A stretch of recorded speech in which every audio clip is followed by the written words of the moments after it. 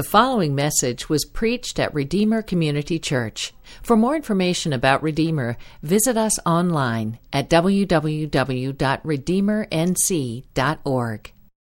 Today's scripture reading comes from 2 Corinthians 1, 3-6. Blessed be the God and Father of our Lord Jesus Christ, the Father of mercies and the God of all comfort. He comforts us in all our affliction, so that we may be able to comfort those who are in any kind of affliction, through the comfort we ourselves receive from God. For just as the sufferings of Christ overflow to us, so also through Christ our comfort overflows. If we are afflicted, it is for your comfort and salvation. If we are comforted, it is for your comfort, which produces in you patient endurance of the same sufferings that we suffer. This is the word of the Lord. Thanks be to God. You may be seated. Thanks, Lily. What shapes how you view life? What are the influences that shape your outlook? I know that's a tough question to answer, right? There's so many different influences that shape how we view life, but there are some things that I'm sure are certain factors in all of our lives, things that influence all of us. For instance, when you were born shapes your outlook in some ways. So if you were born 300 years ago, or born 30 years ago, you're going to view different things differently. Like your employment. You're born 300 years ago, you're probably going to do what your dad did. You're going to work the farm. You're born 30 years ago, you have all these choices. It would determine how you viewed success and your family and probably who you'd marry and even what you considered health. All of that would be shaped by when you were born. Where you were born also shapes how you view life. So over the last year, I've enjoyed getting to know Steve, and we've talked about ways that growing up in different countries shapes how we view life. So I grew up in the United States. Steve, when he was a kid, grew up in India. And so we've just talked about that, and it's been fun to see the differences. One of the things Steve shared with me one time was that in India, pastors are treated with an incredible amount of respect that almost bordered on reverence. And we were talking about this one time, and it was a few months after that conversation, we were eating lunch together, and Adam got up and threw his trash away, and he came back and he reached down to take Steve's trash. And it was funny because I knew what Steve was thinking from our conversations, and I could almost see him struggling to let go of his trash to let Pastor Adam throw his trash away. So, like culturally, because of where he grew up, it felt strange for Steve to allow Adam to dispose of his garbage. There's all these factors that influence our view of the world, right? The culture we live in affects our outlook.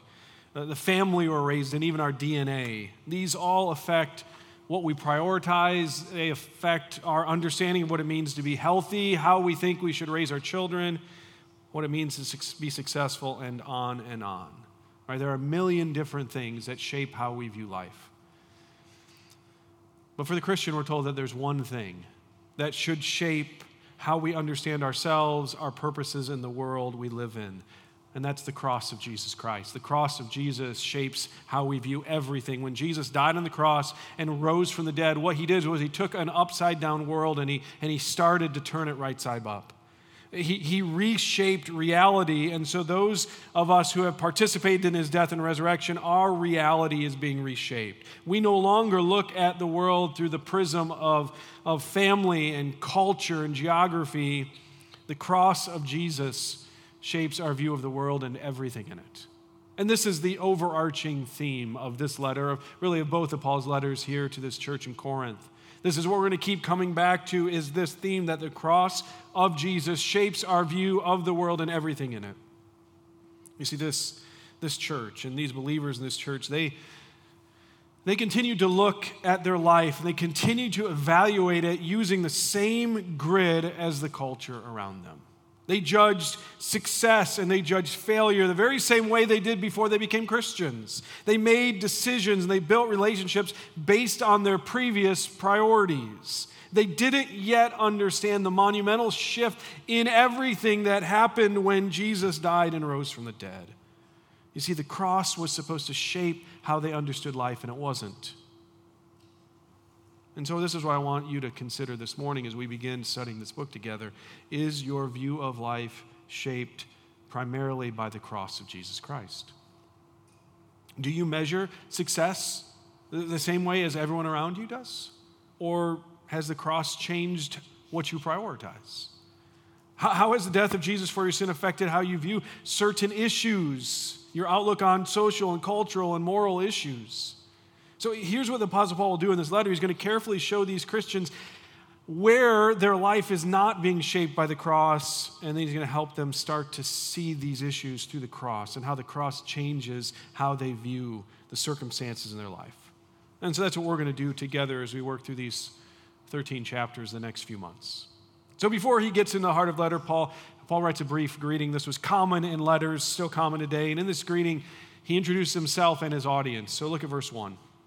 He says, Paul, an apostle of Christ Jesus by God's will, and Timothy, our brother, to the church of God at Corinth with all the saints who are throughout Achaia, grace to you and peace from God our Father and the Lord Jesus Christ. So Paul begins by identifying himself as an apostle, and the point of that is to say this message is not coming from me, it's really coming from God through me. Now this identification is going to become very important later in the letter as Paul begins to challenge the false teaching that like a snake has slithered into the church. So he's writing this group, this apostolic message to a group of people that has a special identity. Notice he says they are, in verse 1, the church that belongs to God. I mean, what a special privilege. And what an important reminder. They are part of God's church. Now, brothers and sisters, we too are part of God's church. We're part of God's assembly. We're part of God's special people. It's His church, not ours. Therefore, God is the one who gives the orders. God is the one who makes the decisions. We're responsible to listen to Him and obey. Never forget, Christian, you belong to the church. The church doesn't belong to you. I think this is important for us in this next season of our church. Really, as we anticipate God giving us a building that we'll say of our own. In one sense, that's true. In another sense, it's not. We belong to the church, but the church does not belong to us. This is your church, and it's my church in the sense that we belong to it. But it has one owner, and He purchased it with His blood. So He calls this church saints. Now, this is shocking if we think of saints like some people do as sort of the subset of super spiritual Christians, because you read through the letters to Corinth and you're like, they don't seem all that spiritual. If you think of saints as a certain group of Christians that have achieved a special status, but that's not how the Bible uses it. The Bible uses the word saints to refer to all Christians because all Christians have been called out of the world to follow Jesus. We have all been set apart as His people. He is making us saintly. He's making us holy, all of us. So this church of saints has received, verse 2, grace and peace through the work of the Lord Jesus Christ. Even this letter itself is some of His grace to them. So they haven't earned credit or status through their own efforts. They've received the benefits of the gospel through faith in Jesus Christ. And so since they are a group of grace and peace receiving saints, the neon glow of their gatherings should radiate with grace and peace to others. No matter where a church assembles, the overwhelming impression should be one of grace and peace. So a church may meet in a school, but it's not there to educate people. A church may meet in a strip mall, but it's not selling anything. A church may meet in a movie theater, but it doesn't exist to entertain. A church is a grace and peace-filled people who extend grace and peace to people through the gospel of Jesus Christ. So having now quickly established his credentials, he's an apostle. He's reminded them that their primary identity is as Christians. He now moves very quickly into the first topic of this letter, and that's affliction. And he's going to show them how the cross teaches Christians that affliction has a purpose. If we view affliction through the natural lens of culture, we'll only see negatives. It's just going to seem pointless. But if the cross shapes our view of affliction, then we will see how God uses it for our good. So in these verses, we discover 4 ways affliction serves us as Christians. Here's the first. Through affliction, we experience the comfort of God. We experience the comfort of God. So affliction allows us to learn something about God that we would not otherwise know. We learn that God's essential character is merciful and comforting. If someone asks you to describe your dad, I think most of us would probably think back upon some key moments in our past, some key moments from childhood, moments that stand out, moments that seem especially significant. And then based upon those moments, we would say, my dad, he knew how to make me laugh. Or my dad he has a really bad temper. Or my dad, he always takes care of us. See, what affliction teaches Christians is that when life hurts and the pressure is unbearable, our dad is merciful and comforting. Look at verse 3. Blessed be the God and Father of our Lord Jesus Christ, the Father of mercies and the God of all comfort. He comforts us in all our afflictions so we may be able to comfort those who are in any kind of affliction through the comfort we ourselves receive from God. For just as the sufferings of Christ overflow to us, so also through Christ our comfort overflows. Now I look around this room and I see a lot of fathers, and I think almost all of the fathers sitting here. And knowing you, I'm confident that each one, as I look around, that you care for your children. So I know this about you, that when your children hurt, you hurt too. But I know this about you too, that none of the fathers sitting here, including the one standing up here, are as good a father as God is. And so that means none of us care for suffering children as deeply as God does for us when we suffer. Now, the word comfort is used 5 times in these 3 verses, 10 times in this paragraph. It's a good translation, but only because we don't have a better English word. So the word comfort here is actually much bigger than our understanding of comfort or how we use it. Because we tend to think of comfort narrowly. Comfort is the mom who goes up to her son after he loses the championship game and hugs him and says, it's okay, sweetie. It's going to be all right. And that's certainly an aspect of comfort. But this word also means to strengthen and encourage. So it's also the football coach at halftime who doesn't give anyone a hug. Right? He grabs their shoulders and shakes them. It's like, we can do this. Don't give up. We're going to win in the end. One author described this word comfort like this. He said the whole idea of the word is that one person is being with another, speaking words which change their mood and situation, giving them courage, new hope, new direction, new insights which will alter the way they face the next moment, the next day, the rest of their life. So when we are afflicted, we experience the near presence of God that changes how we view and understand both our circumstances and His purposes in it. And that is true, notice, no matter what kind of affliction it is. Verse 4 says He comforts us in all our affliction. Now, affliction, as Paul used it throughout this letter, is primarily referring to suffering because of the gospel, but he doesn't limit it to that type of affliction. It's referring to any pressure that feels like it might crush us.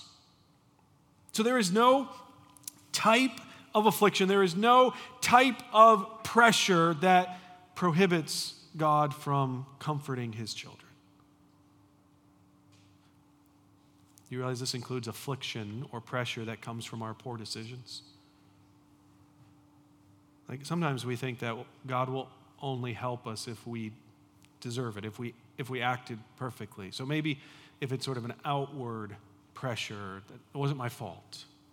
But if we failed in any way, if any of this pressure is there because of our mistakes, then we're on our own. We have to fix it. Like we made our bed. This is a dad saying which no one understands. We made our bed, so we have to lie in it. But this verse 3 says God is the Father of comfort, notice, and mercy. So all of His comfort flows from His mercy, and His mercy is always undeserved. So God doesn't comfort us because we deserve it. God comforts us because He is merciful. His comfort is not contingent on your level of goodness. I like how one person wrote it. They said, Jesus is positively drawn toward you when you are most sure He doesn't want to be. At your point of deepest shame and regret, that's where Christ loves you the most. So even when the pressure we feel is because of our stupid, regretful decisions, our Father extends His mercy and comfort to us through Christ. Have you made some choices recently that have brought pressure? Maybe it's the weight of shame and the weight of regret that's pressing down on you. Maybe it's the fear of failure. Do you feel too dirty or too foolish to come to God? It says here, he comforts us in all our affliction. And the first taste of this comfort is when we become a Christian, right? We turn from our sin, we turn from our failure to obey God. We also turn from our efforts to try to make God respond a certain way, our good deeds, and then we call on Jesus to save us. And he forgives us of our sin. As we read earlier together, he cleanses us and he removes our shame, and this is the first taste of his comfort. So friend, if you have never called on Jesus to save you, you can this morning, and you can understand for the first time why we call God the Father of comfort and mercy. But brothers and sisters, we need this promise of comfort because we will suffer and we will be afflicted. Verse 5 says, the sufferings of Christ overflow to us. Affliction is a part of the Christian experience. We share in Christ's suffering, right? And that was significant, tremendous suffering. Now, I don't know about you, when I read that verse, it sounds terrible. Like, well, I thought I was signing up for Jesus to bear my suffering. He suffered for me. Why does it say I will suffer for him? And this is why, because we are that connected to him. That he united himself to us in such a way, to such a degree, that he would take our place on the cross and we are forever united with him. So we share in his suffering and we share in his comfort. Verse 5, our connection with Christ is that close. Our union with Christ is that concrete. In fact, it's so close that when the Apostle Paul is persecuting Christians before his conversion, Jesus from heaven says to him, why are you persecuting me? See, this is what it's telling us, that Jesus is with us in our suffering. That you may be suffering right now and you feel alone, but if you are a Christian, you are not alone. You can never be alone. But we will suffer, and we should prepare ourselves for affliction. We're naive, Christian, if we think we're going to escape this life without difficulty. We boarded a ship that sails into a storm. Right? This is the path of the cross. The cross prepares us for suffering. I mean, we say this, we follow a crucified Savior. Where do we think that will lead? See, all around us are people that their life is devoted primarily to avoiding discomfort. And we need to be different in this way. Because the cross teaches us that suffering leads to glory, which means our primary goal in life cannot be avoiding pain. Our primary goal in life is to follow Jesus. So the first way that affliction serves us is by helping us experience the comfort of God. Here's the second way. Through affliction, we comfort others who are suffering. Through affliction, we comfort others who are suffering. So 2 weeks before Christmas, we got a call from Carrie's brother. His daughter, one of his daughters, has just been diagnosed with type 1 diabetes. So when we heard the news, we called them and we offered to have Carrie fly out there for a few days to help them. I remember speaking to my brother-in-law on the phone and just saying, Carrie will come. She's an expert in this. Because 9 years earlier, 2 of our sons had been diagnosed with the same thing. And so she was able to go out there and she was able to help them. She was able to say to them, like, this is okay. Don't worry here. Here's what you need to do. Here's how you'll handle that. Because of her experience in suffering, it helped her help them into their time of need. So this is what Paul said in verse 4, right? We suffer in order to comfort others. Now look at verse 6. If we are afflicted, it is for your comfort and salvation. If we are comforted, it is for your comfort, which produces in you patient endurance of the same sufferings that we suffer. And our hope for you is firm because you know that as you share in the suffering, so you will share also in the comfort. I mean, we know the answer to this, right? How do we comfort someone else if we've never suffered? It's our own experience of suffering and comfort that equips us to strengthen, encourage, and bless those who are under tremendous pressure. The comfort of God is like a heavy rain that swells the river, which then overflows its banks and waters the shore. We experience a downpour of comfort from God that pushes us beyond ourselves and our own concerns into the parched and thirsty lives of those around us. But I want you to understand what this is saying. I think this is key, not only to just understanding this sermon and this letter, but our lives. Because we have been united with Jesus through his death and resurrection, we no longer view our lives as belonging to us. Like, we belong to Jesus and we belong to his people. The cross does not allow us to see our suffering privately. Like, we can't keep it a secret. Our suffering, your suffering, if you're a Christian, is intended for the benefit and flourishing of others.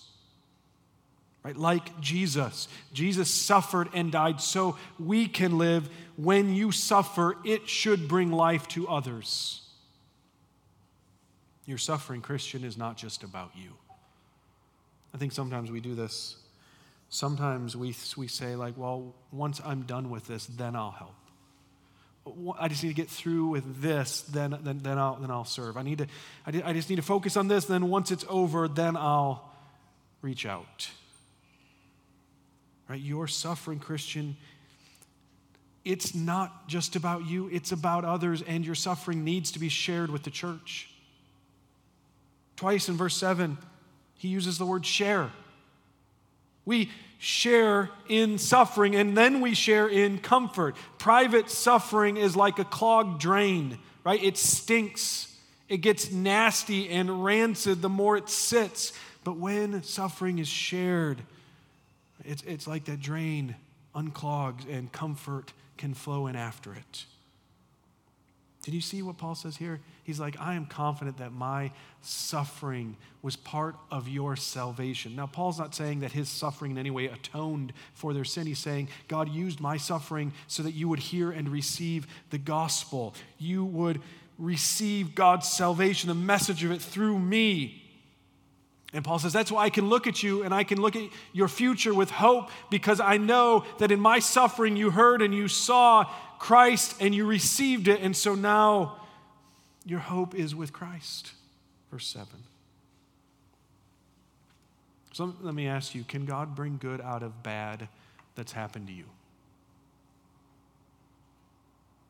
That's the question, right? Can God bring good out of bad that's happened to you? And the answer is, of course. He does it all the time. I would encourage you, if you're struggling with that, ask another Christian, have you ever seen God bring something good out of bad that's happened to you? And I guarantee you they will tell you how they've seen life come from death, healing from suffering, good from evil. And read your Bible, right? And you're going to find story after story, account after account of this happening in the lives of God's people. Listen, brothers and sisters, if we want to be useful tools for ministry, then we need the sharpening power of difficulty and affliction. You wouldn't want the surgeon to use a dull scalpel for your surgery. Right? The sharper the blade, the quicker the healing. The impact that you will have on the lives of others is often tied to the amount of sharpening you've experienced through suffering. See, so when pressure comes in your life, you need to understand that God is preparing you to serve and minister to and bless other people. And it's not a ministry that needs to be impressive. This is some of what this church was struggling with, and I think we can understand this and identify with it. We often think something impressive has to happen for us to really benefit someone else. As the guy who stands up here and preaches most of the time, let me tell you, when people are suffering, they don't remember my sermons. I hope, and I believe this is how it works, that the teaching has prepared them for suffering, but no one afterwards is like, man, when I was suffering that sermon, that's what did it. Here's what they do.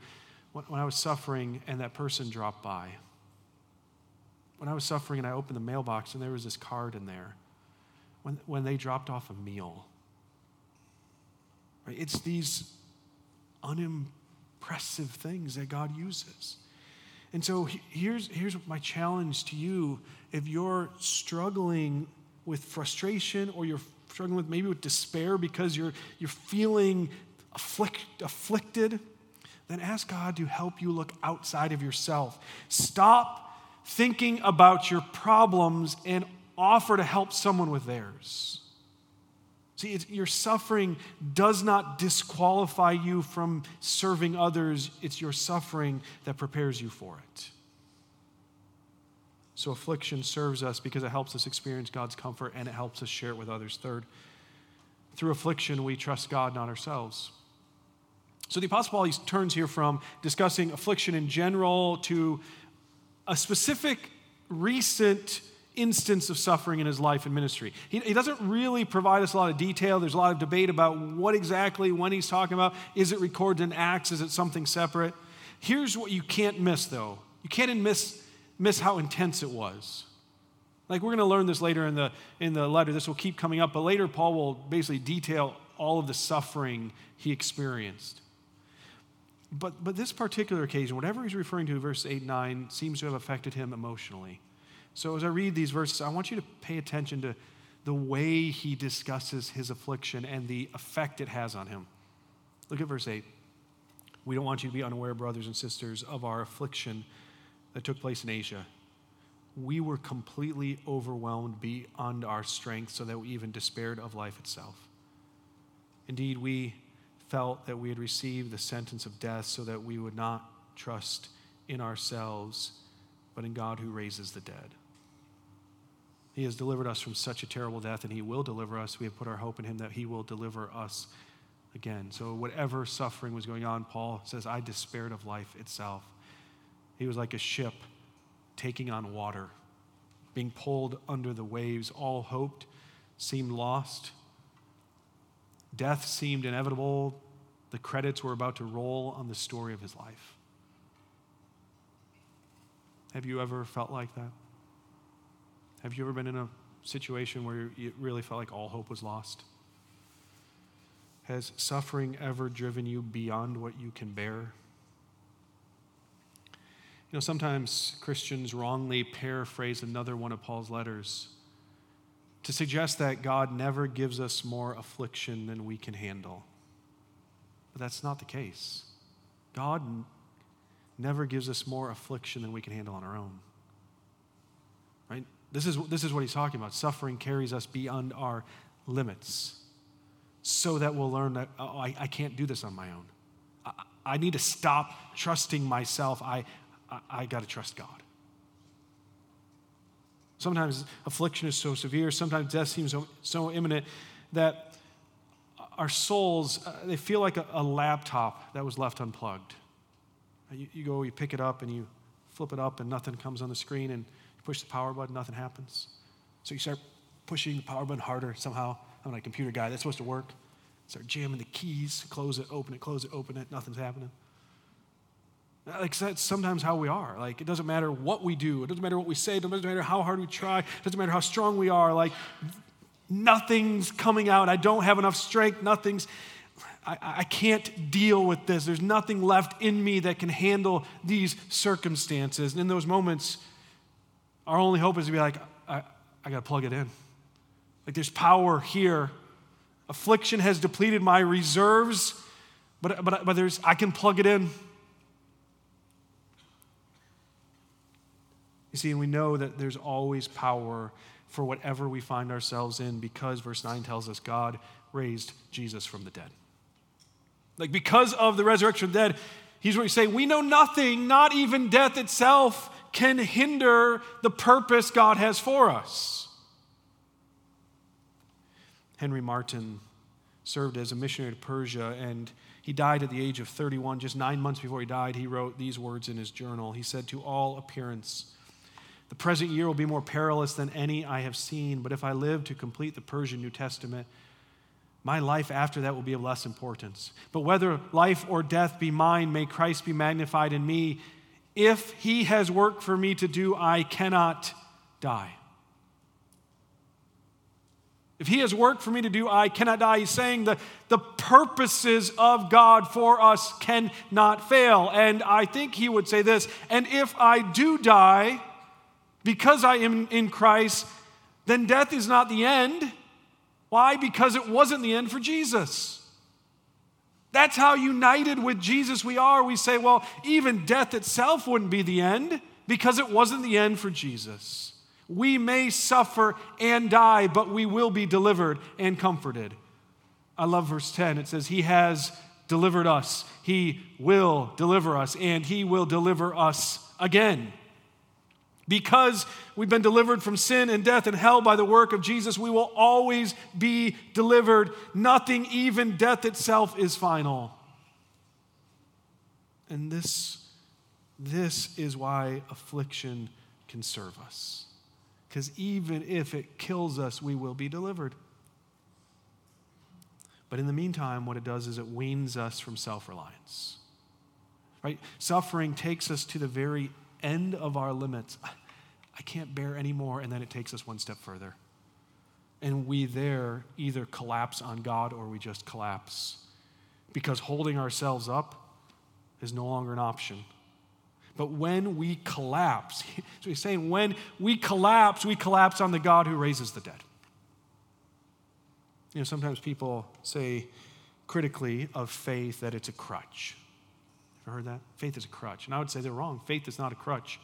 It is way more than a crutch, right? Faith is CPR. It's an ambulance with paramedics. It's a team of surgeons, a breathing machine. It's life support all rolled into one. Because without faith in God, we have nothing. Without confidence in Jesus, we are dead. But we can put our hope in the God who raises the dead, the God who has delivered us, the God who will deliver us, and the God who will deliver us again. And because of this, suffering has a way of clarifying our purpose and our priorities. Suffering makes us honest about what we're building our lives on. And it reveals our inabilities and how limited our capacity is. Have you listened in seasons of affliction? What I mean is sometimes we put our head down and we're just getting through it. We just got to get through it. Maybe we try this and we try that and we try that, but have you listened? Have you paid attention to what it's revealing? And that's what the Apostle Paul is saying. Like, we despaired of life itself. And in that, we learned, this must be a way I'm trusting myself. This must be a way that I'm leaning on my own strength. This must be a way that I think I can do it. And so it taught us that we must rely on God. So has difficulty and pressure weaned you from self-reliance? You know, if you've ever lifted weights, particularly if you were ever a high school guy who lifted weights, then you probably maxed out, right? That's what high school guys love to do. As you go there, and it's not about the number of times you can lift something, it's about the maximum amount of weight you can lift at one time, right? And so you try to figure out what that is, right? The maximum amount. I've maxed out 1 pound more, I couldn't lift it, but I can max out. And you're always trying to raise the maximum. Right? Affliction is a way of maxing us out, right? Because it shows us our limits so that we run to the Father. Suffering keeps you from leaning on your own understanding so that you can trust the Lord with all your heart. Fourth, finally, through affliction, we see our prayers answered. Through affliction, we see our prayers answered. When are you most likely to pray for someone else? When they're suffering, right? So when they're overwhelmed, when they're burdened, when they're feeling pressure, that's when we most likely pray for each other. That's not a bad thing. Not at all. Because that's what we see happen here with the Corinthians and the Apostle Paul.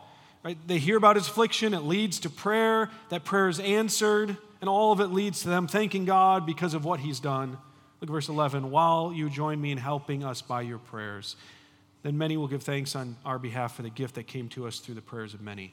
Sometimes we don't feel like we're doing much when we're praying for someone who's going through a hard time. Have you ever done this where you know someone's struggling and you say, like, how can I help you? And they're like, well, just pray for me. And whether you say it out loud or you think it, you're like, well, but I want to do more. I want to do more. Because this is what we need to understand, is that when we say, all I can do is pray, we're really saying, well, all I can do is the one thing that's most helpful. All I can do is go to the King of the universe who loves you dearly and has all the power, and I can ask him to help because he's my Father. That's all I can do. Prayer is never the least important way to help. Prayer is always helpful. Sometimes God calls us, maybe even often God calls us to pray and act, but he always calls us to pray.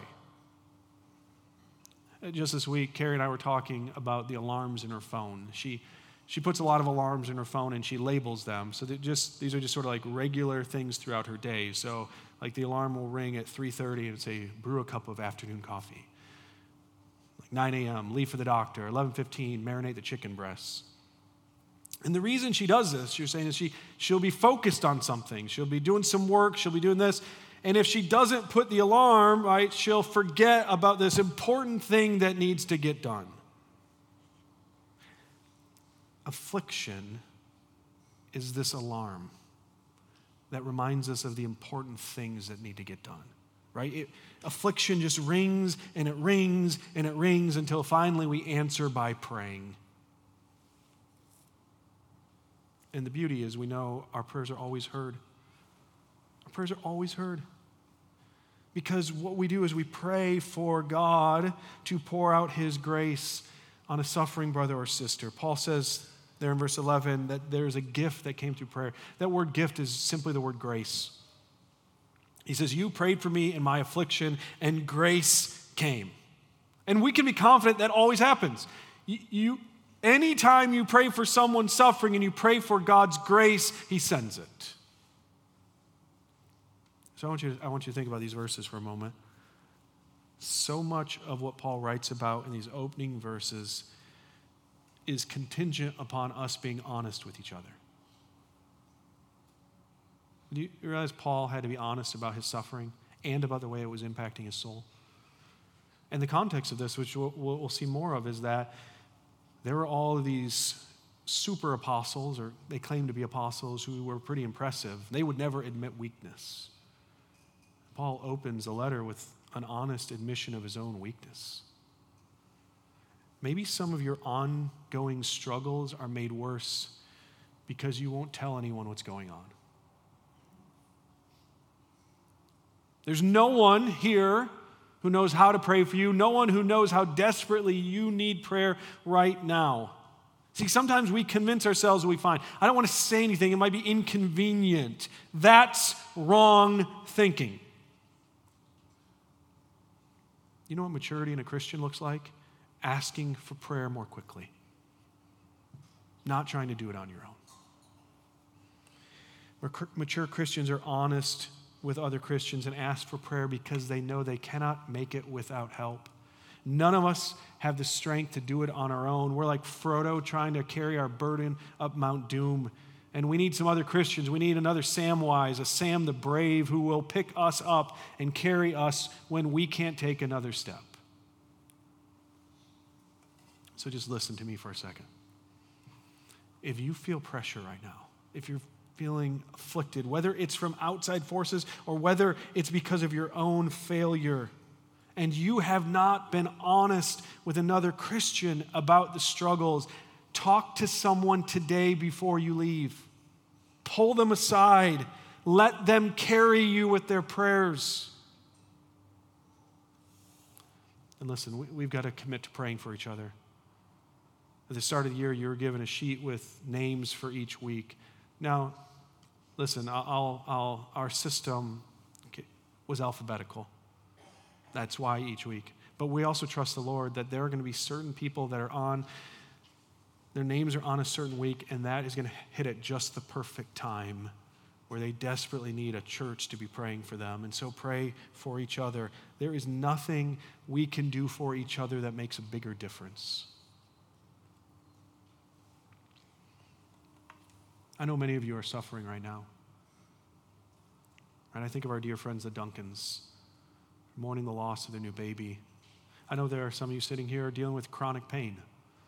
Others of you are caring for an aging parent, and that is so hard.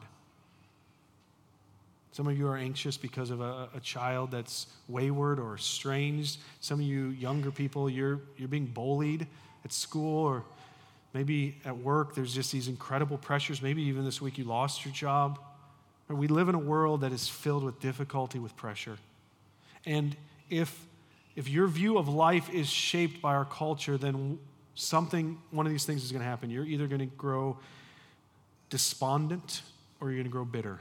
Because this is what you'll hear around you.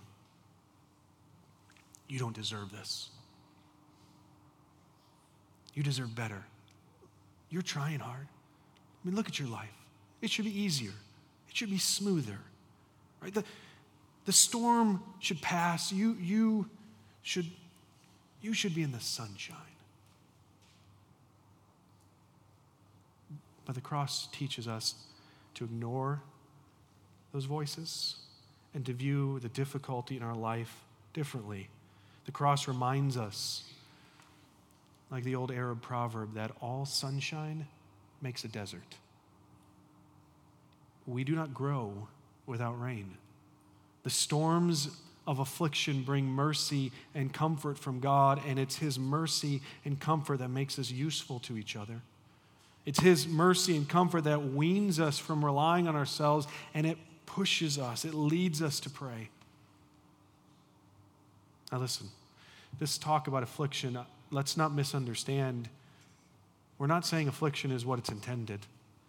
We sit here this morning and we go, Lord, we sing about things like this. We long for the day when affliction and suffering is no more, and that is our hope. And here's the reality. Because of the resurrection, we go, well, one day we don't have to talk about suffering anymore. One day we don't have to talk about affliction. One day it ends.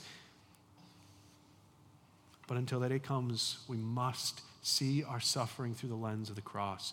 We share in the sufferings of Jesus so that we can share in His comfort and comfort each other.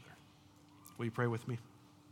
Father, I want to pray right now for the many people, I think, who are sitting here that are suffering in some way. There's pressure, and that pressure may be from outside forces. That someone did something unfairly or unjustly and it's brought pressure. That pressure may be, frankly, because of their own sin and their own foolishness and their own bad decisions. Lord, today help them to experience your comfort and mercy. You are the God of all comfort, the God of all mercy. Lord, help us to be a church that cares for each other. Help us to be a church that's honest with each other. Lord, we don't want to be a place where people think they have to be impressive to come in, that they have to have it all together to be part of this church. Lord, we want to be a place where we're honest about our own sin and our own failure and our own weakness and our own despair, that we can, like the Apostle Paul, say, like, right now I feel like there's no hope, and that others will pray for us and care for us and comfort and strengthen and encourage us. Lord, our hope ultimately, though, is not in ourselves or even our application of what we've heard today. Our hope is in Jesus Christ, who rose from the grave. And our hope is in you. So I pray right now particularly for my suffering brothers and sisters, that they will remember that you have delivered us, you will deliver us, and you will deliver us again. I pray this in Jesus' name. Amen. Thank you for listening to this message from Redeemer Community Church in Fuquay-Varina, North Carolina. Feel free to make copies of this message to give to others, but please do not charge for those copies or alter the content in any way without permission. For more sermons, we invite you to visit us online at redeemernc.org.